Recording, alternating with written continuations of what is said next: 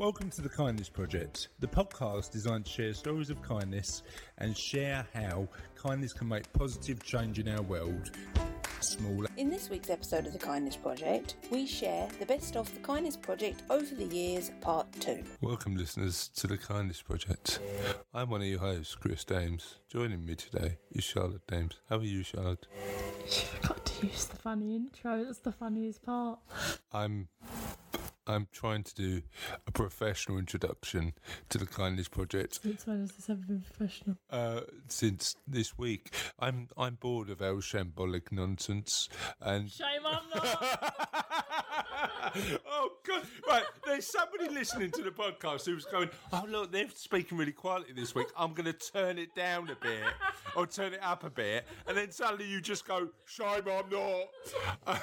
Welcome, listeners. I did try. Okay, I did try to make it a little more professional, but obviously Charlotte doesn't want to do that. So, Why? yeah, true. So, I am. Constructive with your criticism. I am. Oh, like the Concord reference. High five.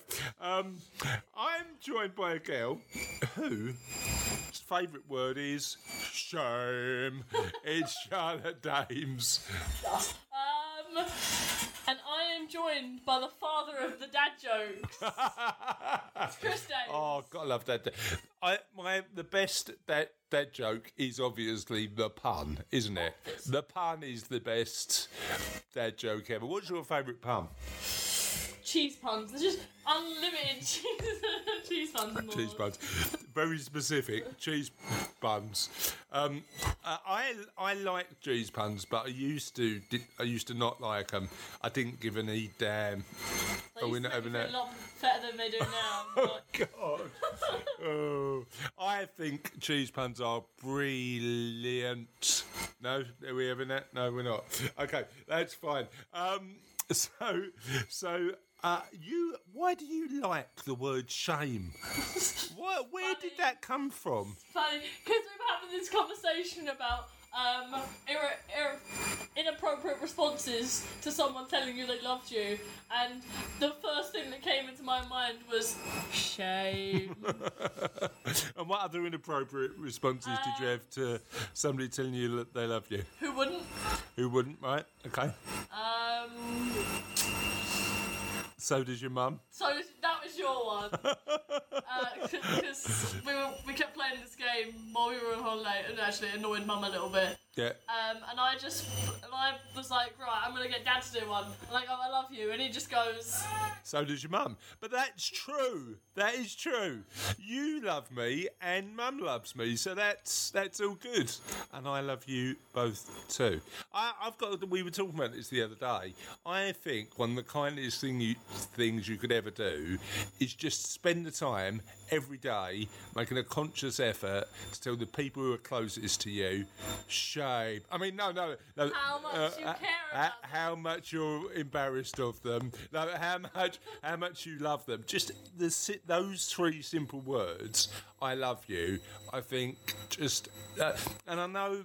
It's really weird because I know that like you roll your eyes sometimes and you turn around and go, and Sophie goes, "Dad, I know, you keep on telling me," and there's a reason I keep on telling you. I don't want you to ever forget that I love you. So I might change your habit to once a day, to once every 15 minutes. I might just kick the door down in your classroom and go, "Charlotte, love you." Send me a text. Like, what's up? Send me a text. I will feel the vibration and know what you were saying. You don't take your phone into school, do you? Yeah. What, into classes? Yeah, it just stays in my pocket on silent. Are you allowed to do that? Yeah. Since when? As long as you don't take it out of your pocket and use it in class, you're allowed to have it. Are you really? I thought you had to sort of put in some sort of black hole when you went into school and... And then you just kind of pull it out. Just like, I have this magical black hole thing I can just put my bag in and don't have to carry it. I can just kind of reach it. You're being very expressive this week for a podcast. It's like looking at a musical. A musical? Yeah. The Kindness Project, the musical. That'd be a lot. So, would we like to do the jingle for? Question of the podcast. Woo! So, this question of the podcast is, what's your favourite animal-related story? Now, considering my experience with swans recently, I thought that might be an interesting one. So what we'd like to hear, listeners, is experiences where you've got into an altercation with an animal, if you've sort of annoyed an animal, if you've had an animal save you and do something really good. Any kindness-related animal story is good, but also any funny-related animal story would be really useful. So hit us with your animal-related stories. Hit us with your best shot. Hit us with your best shot of goose. I don't know, whatever. Extra points for unusual animals. If anybody comes out with a koala-related animal story, they get bonus points. I chased a peacock around the zoo the other day. The other day? You make it sound like you do it all the time. You know what happened the other day? Chased a peacock around the zoo. How did that happen? I think they were just wandering around the zoo when we were in Italy, and it and its babies were kind of walking around, and I just kind of walked around behind them, started taking pictures of them. So you didn't really chase it around, you joined its family. Oh, by the way, I'm now a peacock. Charlotte, we're going now. I am now a part of the peacock family. I will not be coming home to England. I'm going to stay in Italy and be a peacock. They will lock me in a cage eventually, but I don't care. I get to be with my new family. So what? On that note, and this isn't a question of the podcast, but if you'd like to answer it, listeners, you can. If you could join a family of animals and live with them for a little while, what animal would you pick? Beavers. Beavers? Why beavers? They live in a stream. I could just swim them out and pack that down with those twigs. Yeah, but they work hard. No, my teeth are going to kill. I'd pick monkeys. You've got to go for monkeys. I'd be like the Diane Fossey of London Zoo. What? Have you never seen Gorillas in the Mist? No. Oh, Charlotte, you've got to give it a watch. Is it like Rise of the Planet of the Apes? No, it's not like Rise of the Planet of the Apes. It's a story. Is it like Rise of the Planet of the Apes? It's a story of a lady who did called Diane Fossey, who did loads of conservation work with gorillas in the mist. And there were poachers. Watch a movie. It's an awesome film. Welcome to the Kindness Project. I'm joined by a girl with the most selfish dog in the world. I mean, can't you see we're trying to do some work? And I'm joined by a man who looks great in fake makeup. What? Where's that from? I don't know, I was trying to make a reference to the whole photo booth thing, and I just... Oh, yeah. So, if you, in case you don't know, Charlotte and I have just come back from Japan. We took a jolly jaunt. Is that what you'd call it? A jolly jaunt? It was jolly. I had an amazing time in Japan. So did I. Apart from the last 2 days where we were virtually travelling all the time, and the only line that you seemed to remember was, "I just want to be at home now. I just want to be at home," and I get it. I just want to go now. Yeah, I know. We're at Copenhagen Airport. I just want to go. We're at Heathrow Airport. I just want to go now. We're at home already, Charlotte. I know, but it just feels too long. And then the journey back did seem like a long time, didn't it? 11 and a half hours, and then another hour and a half. Yeah. It was long. But the trip was amazing. Mm-hmm. What was your favourite bit? Ooh, the tech and the flowers. The tech and the flowers? Yeah. What do you mean the flowers? You know, we went to all those like shrines and temples and places. You know, we were in all... Oh, yeah, don't worry about the shrines. Don't worry about the ancient history stretching back. Gardens. You know what? They were amazing. I enjoyed the bamboo forest. That was really, really good. You not keen on the bamboo forest? I got like 2 pictures in that bamboo forest. Everywhere else I got like 20. Okay. And are we judging the validity of our gooder places by the amount of pictures you take? Yeah, because it's about how many pictures it's worthy of taking. Oh, fair enough. Okay, good. Well... So we've been to Japan, we came back, and your dog is still an annoying dog. I mean, it's part of the family, we love him, but as soon as we start to record the podcast, he seems to want to have a little bark. Have a yap at the window. A little yap at the window. Have a yap at the door. Yeah. Where's he going to yap at next? Our faces. I feel a bit out of practice, do you? It feels like we haven't recorded a podcast for weeks, and the reason being is because we haven't. So this might be more shambolically nonsensical than usual. We're out of practice because this one is going up. When is it? A couple of days from now? Yeah, we front loaded recording all the other podcasts. So we we've just been putting this one off. we need to get back at it and get in front of ourselves again, really, don't we? But Yeah. it's all good. But we've still got loads of amazing interviews to come up. Some interviews from people who have got Netflix shows on kindness, people who help a person a month, every single month, doing something good, and just some amazing dudes and dudesses. Is that a word? Dudettes. Dudettes, who do good stuff in the world that we want to share their stories. So we're going to be doing a lot more of that. However, We can't miss the most important part, other than the introductions of the introduction. other than the introductions of the introduction, what's the most important part? Question of the podcast. Woo! And the question of the podcast this week is... You didn't have the woo. Woo! The question of the podcast this week is, what's your most favourite man-made structure in the world? So, is it the pyramids? Is it the Tower of London? Is it the Burj Khalifa? Is it the Shard? Is it your mum's house? Is it somewhere that is really, really close to you? What is your... Yeah, that's pretty decent. Yeah, but it's not as good as the Shard, is it? No.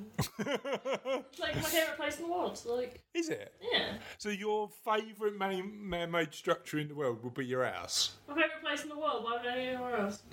Yeah, I know, but you don't turn up at your house and go, wow, that's amazing, do you? Yeah, I go, wow, amazing, that's home. I can take a break now. Fair enough. Apart from your house, and more specifically your bedroom, where's your... Yes, my bed is the most amazing man. I where, sleep in it. I live out of it. where is your favourite man-made structure? What is your favourite man-made structure and why? I don't know. I like over at the Elizabeth Park, the tall red thingy. The Orbit. Yeah, you go noom down. You go noom down. Yeah, you zoom down it. Do you noom down it or do you zoom down it? You zoom down it. What's a noom? I noom down it. I liked that. Yeah, and I like the fact that they've installed a slide. I think they should install a slide on more big buildings. Like a slide down the Shard would be amazing. Well, I can't think. I mean, I've been to. I mean, look, Japan had loads of really good ancient architecture, didn't it? Tokyo Sky Tree. That's not ancient. But I'm just naming some good structures now. Yeah. The Sky Tree was decent. That transmission place with the giant. There was just a giant circle in the middle of at the top of the building, right there, just like. Yeah, but the London has got some made-in buildings as well. One of my favourites is the Gherkin, and I think they should name more buildings after foodstuffs. I'd like to see. They do it in London though. They just name their buildings after random objects, like the Shards, Well, the Gherkin, the cheese grater. I'd like to see the Orbit in the Olympic Park renamed. The Slippy Slide. The Slippy Slide's not a bad move, actually, but I think they should rename it in tribute to the old chocolate bar, the Curly Whirly.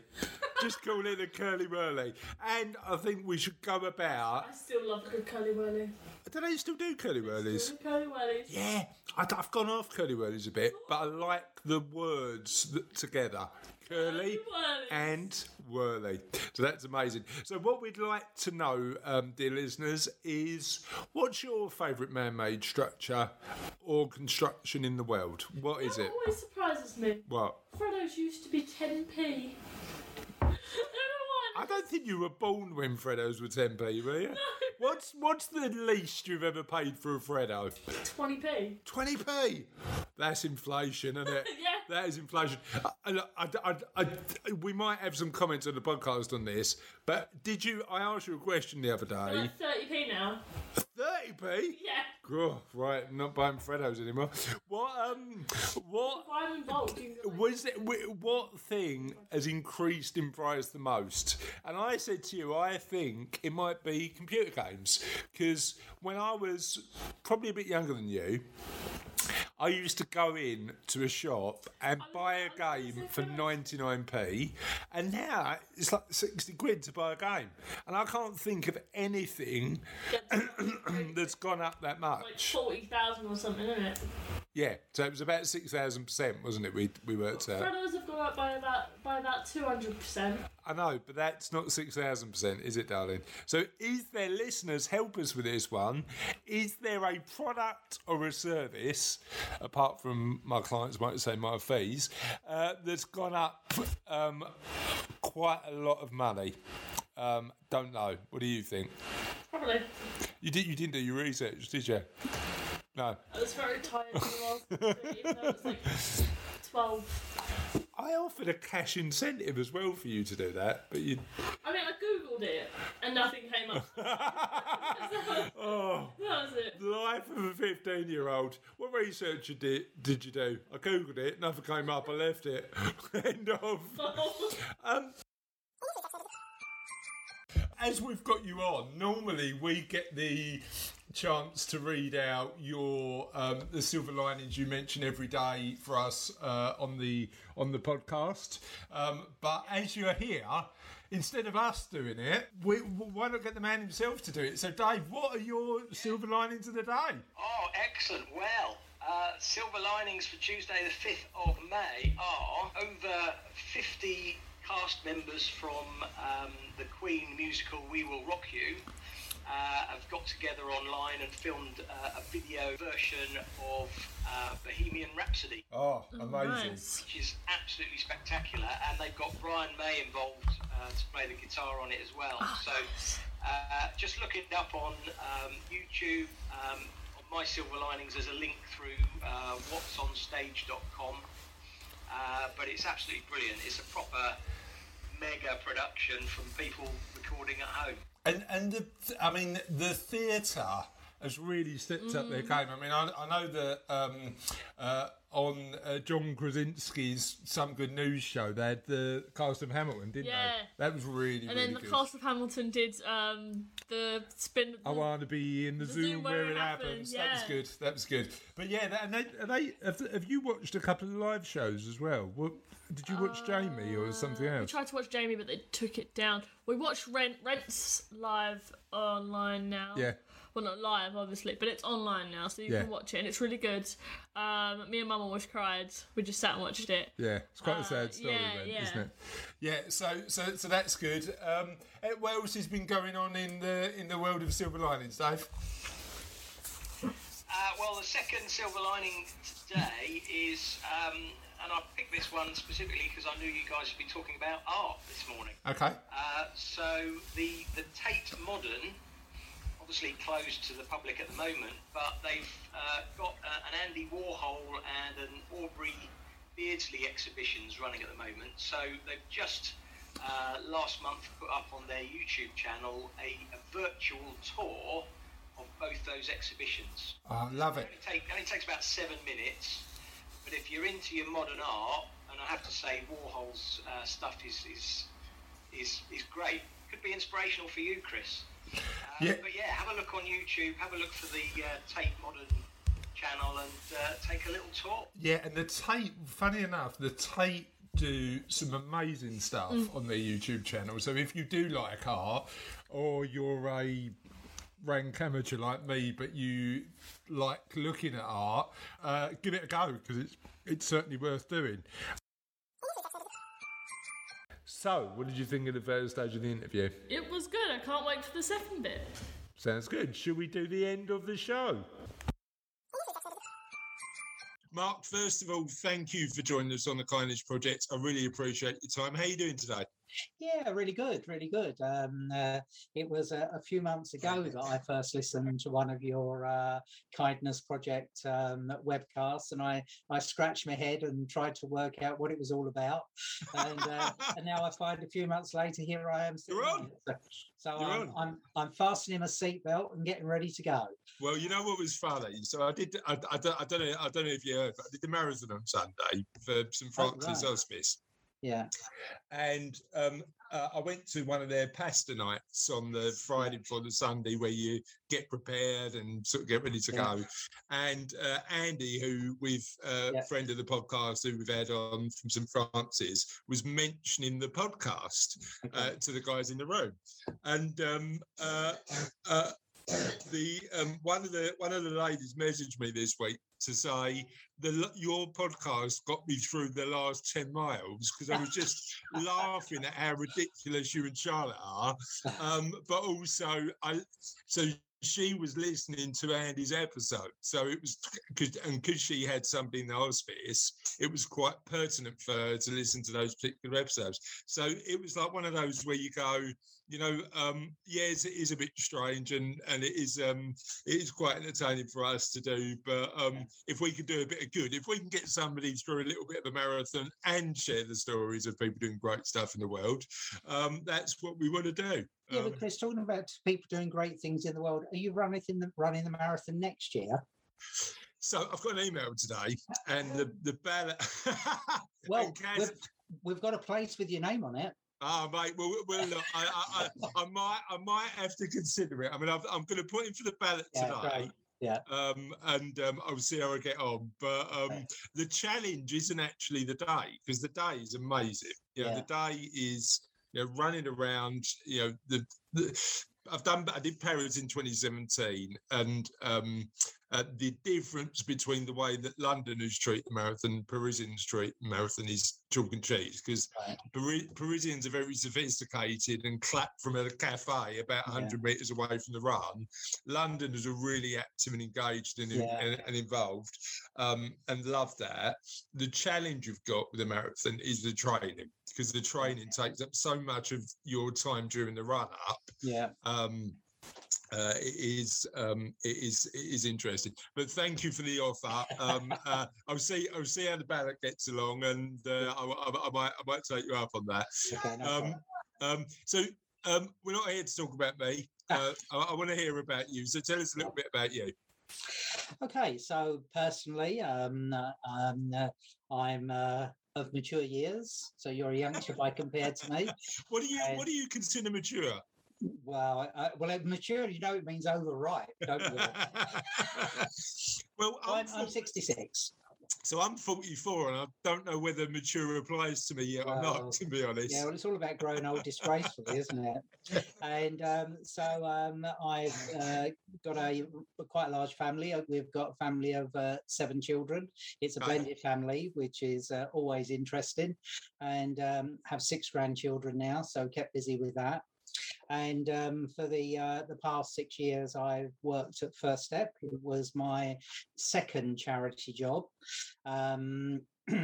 I had worked in business and general management and sales roles for most of my career. And as I sort of was reaching the final furlough, shall we say. Yeah, the next step was into the next step, sector. Well, I went to First Step, but that's... So I was... I first went to a school as a business manager because I thought that would be a bit like a not-for-profit. Yeah. And that was an interesting time. And then I had to step down to a middle management role in a charity in order to step back up as a CEO role. And I've been at First Step now for 6 years. Amazing. My wife says that I've got a nerve to call it a job because most people would pay to do what I do. Well, I mean, not far from wrong. I mean that phrase, working forever, like doing something you love. A job is a job only if it feels like work. And if you're doing something that doesn't feel like work, you can sort of carry on probably a bit longer than you would if you hated it. Tell me a bit about the blended family. How old are the kids? What's the range of the kids? Well, our kids range from you said thinking carefully, 27 up to 39. Okay. So they're all offhand, and my wife Sharon, we haven't got any of the children together. We sort of collected them along the way, and it's great. We're a bit like the League of Nations in terms of covering all religions, races, and. Well, I'm not sure about orientations yet, but it's a truly blended family, and they get on well, and it certainly keeps us on our toes. So Christmas in your house is going to be busy, right? Yeah, well, we made a decision a couple of years ago that you may say this is a bit pessimistic, Chris, but I said to Sharon when we just turned 60 then it was, and I said, look, if we're lucky, we've got 15 years of being able to do pretty well much of what we want to do, and then it's lack of the gods. And so for the last 6 years, we've been trotting across the country over the Christmas weekend to spend time with everybody. Oh, amazing. So that's really good. So it's Christmas Eve with one family, Christmas morning with another, back for Christmas lunch with somebody with another section of the family, and then Boxing Day with another. So that sounds really good. Yeah. Geographically, how spread out are they? It keeps altering because whether they're at university or where they're working, but we've got a couple that live close to us, and then we've got one daughter that lives up in Northamptonshire, Corby, and then another one that lives in Thaxted, another daughter that lives round near. So a lot of time in the car over the Christmas period, right? Yeah. And I think while you can do it, you want to do it. Yeah, great. I mean, one of the big things for us, particularly during the sort of pandemic and particularly last year, Gaz's mum and dad, I mean, I lost my mum a couple of years ago, and my dad's relatively local, but Gaz's mum and dad live in Arbroath on the outskirts of Scotland. Wow. Okay. And you realise how important family is when you can't get to see them for 15, 16 months, don't you? So we've had a trip up, they've had a trip down this year, and we're, as you say, I think you get conscious that you need to make a particular effort as people get older. And we've talked about that quite a lot. And tell me, we'll certainly talk about Footstep. Tell me how your experiences in business help you now. You know, you've had a varied career. You're in a position where you're now in the third sector, charity sector. How do you reckon your work in corporate and commercial organisations has helped you? Yeah, really interesting question. I think that I've always worked in small and medium-sized companies. And I think working in a small and medium-sized company is excellent preparation for working in the third sector and charity, because you have to be able to do everything. Right. And so I think that would be point number one. And I think that when you're working in and as I say, I've not been at many, I mean, I've had a couple of stints running my own organisation, but while I've been an employee, I've been general manager. So I've not had the power of being able to direct staff completely.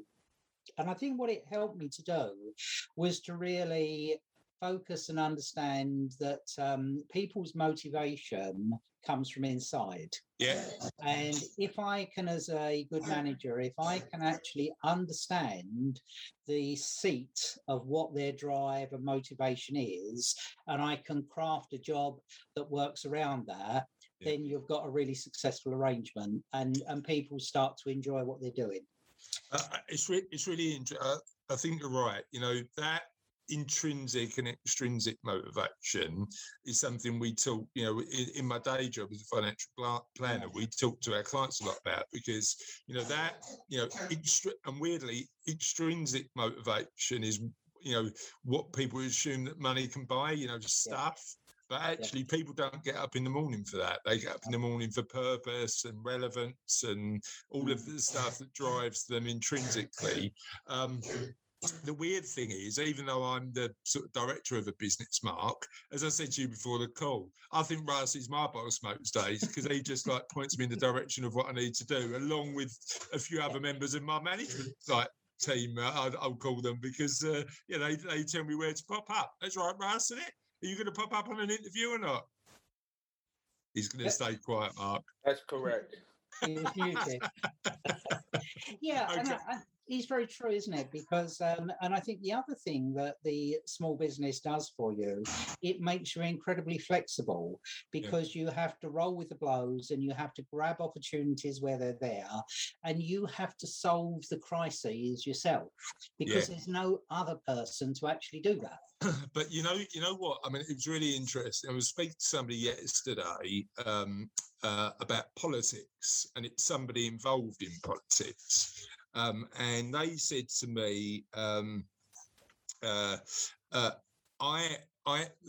were a little bit frustrated, and they said the challenge you've got with politics is trying to get stuff done is trying to wade through treacle, because actually every time you want to get stuff done, you're in a position where you find yourself things being lost in the mix because you've got to ask 12 committees to get stuff done, and then it just takes it, and then you've got 100 different motivations, even though your thing might be positive, and then that starts to make you a little bit more cynical.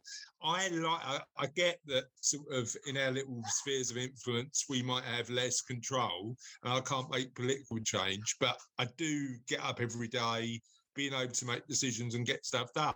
And that, to me, feels more suited to my personality than potentially, sort of getting really frustrated at not wanting to do something positive and not being able to get it done. So I suppose it depends on your personality a bit, because I know that some people, business ownership is their idea of hell.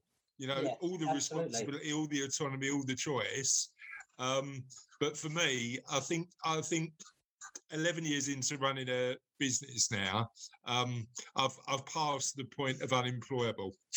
I mean, I think the thing is, I've got to take issue with on something you said, and I know I'm not supposed to do that as a person being interviewed. No, please do. But you said we can't change the world. We can. You're actually doing it right now. We change the world one person at a time, and the Kindness Project is actually focusing on encouraging people to think a little bit outside of their immediate bubble. And I think you're right. We can't achieve wholesale change, but I think the great thing in our little spheres of influence is we can make a huge difference to the people that we engage with. That's an absolutely fair comment. And when I said that you can't change the world, you can't change countrywide policy, but you can. I'm a fan of Stoic philosophy, and one of the things about Stoicism is they say just focus on what you can control. Focus on what you can control and influence, and don't worry about the rest. And then you're in a position where, and as you say, the idea of this podcast is how can we showcase the fact that there are amazing stories of incredible people all over the country doing brilliant stuff that we just don't get to hear about, see about. So tell us about the amazing stuff you do at First Step. Okay, well, First Step is a charity that works with families of children with special needs and disabilities 0 to 5, and we've been doing that for just coming up to 33 years now. I've got to get used to that. In October, it's 33 years, and we work with families right at the start of their journey. So when people typically come into us, they're often quite in crisis. Nobody starts off the steps towards having a family believing or thinking that they might hit a child with special needs or disabilities, and either as the child is born or in run up to it, they actually become aware that perhaps things aren't as they expected. And the sad thing is, Chris, is that for those people, they often feel very abandoned by the world at large. They feel isolated and just really don't know which way to turn. So we occasionally have families that come in to see us during pregnancy when they've heard that they're carrying a child with a special need, and they come in to talk to other parents and to meet children who may have similar conditions to the baby that they're carrying. And then we have another tranche of people that come into us at about 4 months. Right. So typically, those children are people that have got children have got physical or medical difficulties. So they may have had a problem during the gestation where they've been oxygen starved, or there's oxygen starvation that occurs on birth, perhaps giving rise to something like cerebral palsy. They may have Down syndrome that's either not been picked up or the parents decided to proceed through. And quite often they have a pretty traumatic first 4 months of life, because it's in that 4 months where it's really decided whether or not they will survive or not. So quite often they're going to the neonatal unit locally into Queens, and then they'd bounce out to somebody like Homerton or St George's if it's a higher tier of need, and then it could be right up to Great Ormond Street. So, quick question. One thing I didn't realise you guys did was support parents to just get their head around and speak to other parents like them, so that they can cope better effectively. Talk to me a little bit about, an experience of how that's worked well. I think I'm sort of looking up to the sky and thinking of the best example to pull together, and it's every case is different.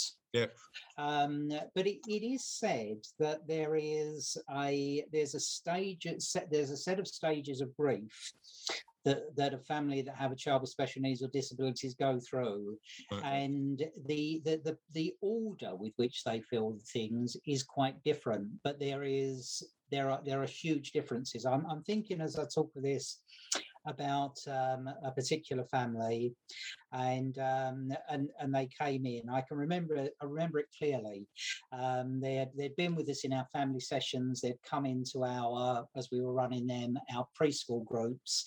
And this is the point when the child is a little over 2, that for the first time they're leaving mum and they're coming into the session by themselves. Okay. Which is actually, it's more traumatic for the parent than it is for the child. Right.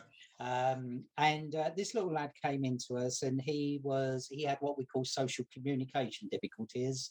We expected that he would receive a formal diagnosis of autistic in time, and he came in, the mum was down in the parents' room, and Debbie, who's my early years leader, spends those first few weeks when that's happening running up and down with an iPad and giving them updates on what their children are doing. And so Debbie went down and said to mum, "Oh yeah, he's very happy, he's playing in the sand." Mum said, "No, you got the wrong child." Right. And so Debbie said, "Okay, why did you say that?" "Well, he won't play with sand. We've never been able to go to the beach." Right. He screams, goes into a meltdown. Now, Debbie knew immediately that she hadn't got the wrong child. And that was because we had 5 white children in on that day and 1 black child. Okay. So there was no chance of any mistakes. So she whizzed back it's down. probably quite difficult to get that confused. She whizzed back down, took a picture on the iPad of this young lad playing in the stand, took it down to mum, and mum just burst into tears. Yeah. Because we don't actually understand what potentially the impact is to people. I mean, we have a little bit of personal experience. My wife's eldest son was diagnosed with Asperger's, OCD and ADD. Second year in university doing mechanical engineering. Gotcha. And at that point, he for a time was under suicide watch and all sorts of things that flew out from that. He had achieved all the way through school. He got 11 A stars, as they were in those days. But then part of that is us appreciating and being more sort of understanding that actually difference doesn't mean worse. Difference is actually, can we utilize the skills and adapt our society to support people like that, right? Yeah, you're absolutely right, and I love the positive slant you take on there. What I would say though is for many of these families, and we're writing a fundraising bid at the moment, and we talk in there about that people arrive at First Step and they're looking for the pill, the therapy, or the surgery that will That's cure going to their child. fix. Yeah. And sadly, in many cases, we can't. And I mean, there's not time for me to read it to you now. I'd love to at some point, must give it to you. But there's a great poem that was written called Welcome to Holland. And it talks about a family who have planned to go to Italy. Right. And they've done their research, they've got their maps, they're going on the gondolas, all those things. Pisa is they're definitely going there. And they're on the plane and they're just starting, would you please fasten your seatbelts because we're about to land in Holland. Right. And they say, Holland? We've not signed up Holland, we're going to Italy. And it talks about the change that they have to go through very rapidly. And I think that's often the situation for parents. That there's no planning for it. And even if you've planned for it, it's still either harder or more difficult than you expected it to be. Yeah. And what we've actually used in this fundraising bid that we're writing, we've talked about the first step, is that we're the customer care department in the arrivals lounge. Yeah. And what we're doing is starting to pick people up. And the one thing you can't do is you can't say to a parent, it's not as bad as you think it is. It really is. Yeah, it is hard. And what we do is First Step starts the process of walking the journey with that family. We don't approach it as being the experts. We have some expertise, but the trouble is, and I mean, you've got a couple of kids, I've got a few more, you know that you might have two children, but if you got a rule book or instruction book with the first one, it wouldn't work on the second one. Well, first of all, nobody gives you a rule book. Yeah, that's right. I think, and then number two, I mean, one of the biggest learns for me during lockdown was that I am definitely the worst homeschooling dad in the world. But certainly, you try your best, you try your hardest, you think you're doing the right thing, but it's. You know, it's one of those jobs that there's no perfect, is there? You know, you just do your best. There certainly isn't. And we work, our founding principle that came through with our founders, Jill Hare and Margaret Williams, back 30 years ago, was that nobody knows the child better than the parent. Yeah.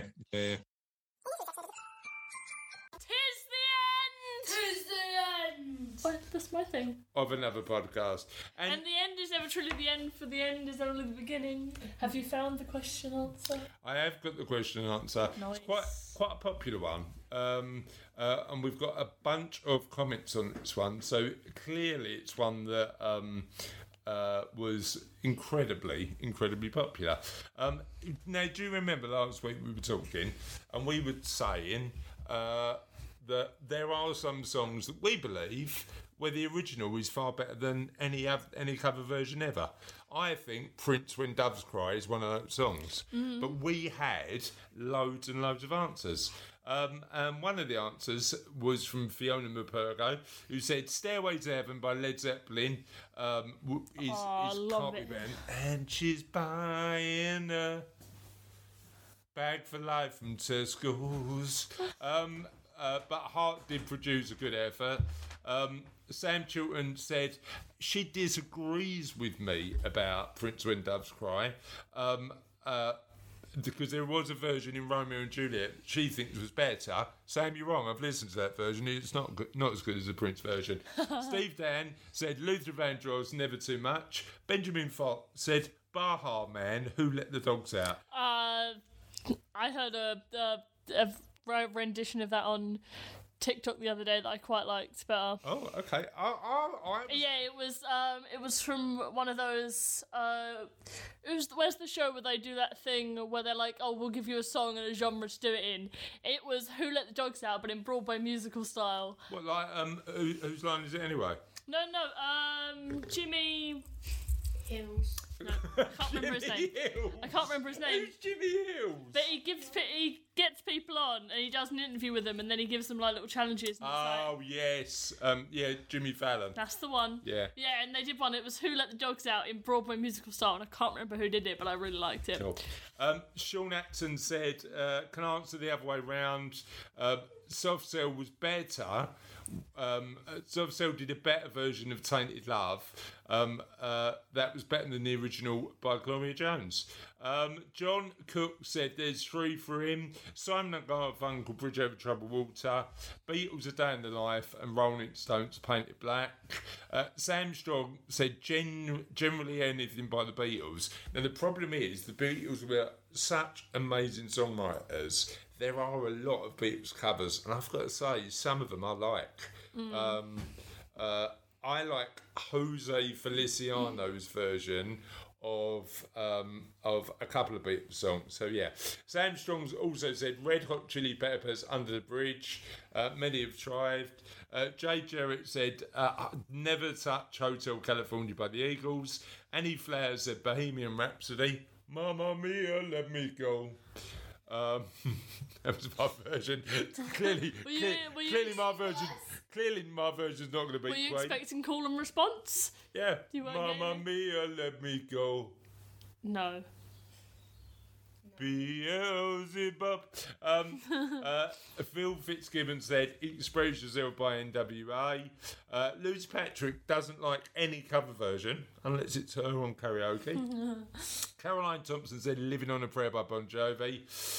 Hazel Gray said anything by Prince, genius. Nathan Fry said Black by Pearl Jam. Deborah Meyer said anything by Kate Bush. Glenn May said anything Pink Floyd.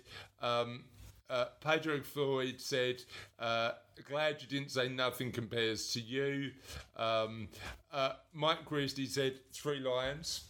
And Clive Farrell said Two Little Boys by Rolf Harris, although Rolf Harris is a bit disgraced now, so I don't think I'm going to be listening to that anytime soon.